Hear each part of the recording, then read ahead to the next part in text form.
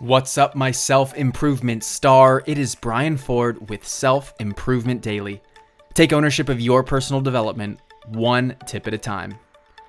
I just started rereading David Meltzer's book, Connected to Goodness, and there was a line in it that I thought was perfect to reflect on for Positivity Thursday. The line is, "You cannot feel bad enough for someone to make them feel better."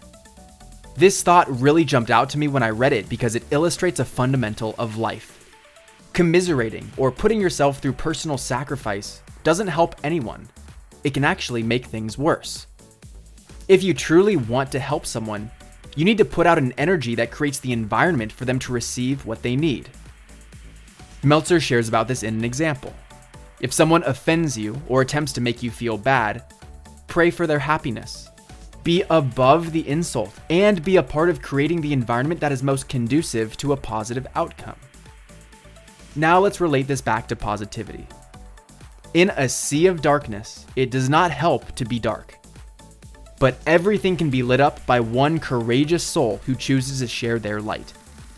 David Meltzer has also been quoted saying, "One particle of light outshines millions of particles of darkness."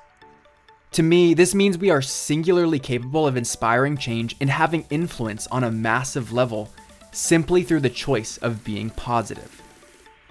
Of course, there's more sensitivity to these situations than that.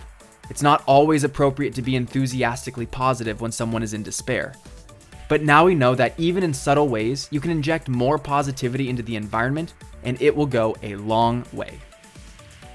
Thank you for listening, and I'll see you next time on Self-Improvement Daily.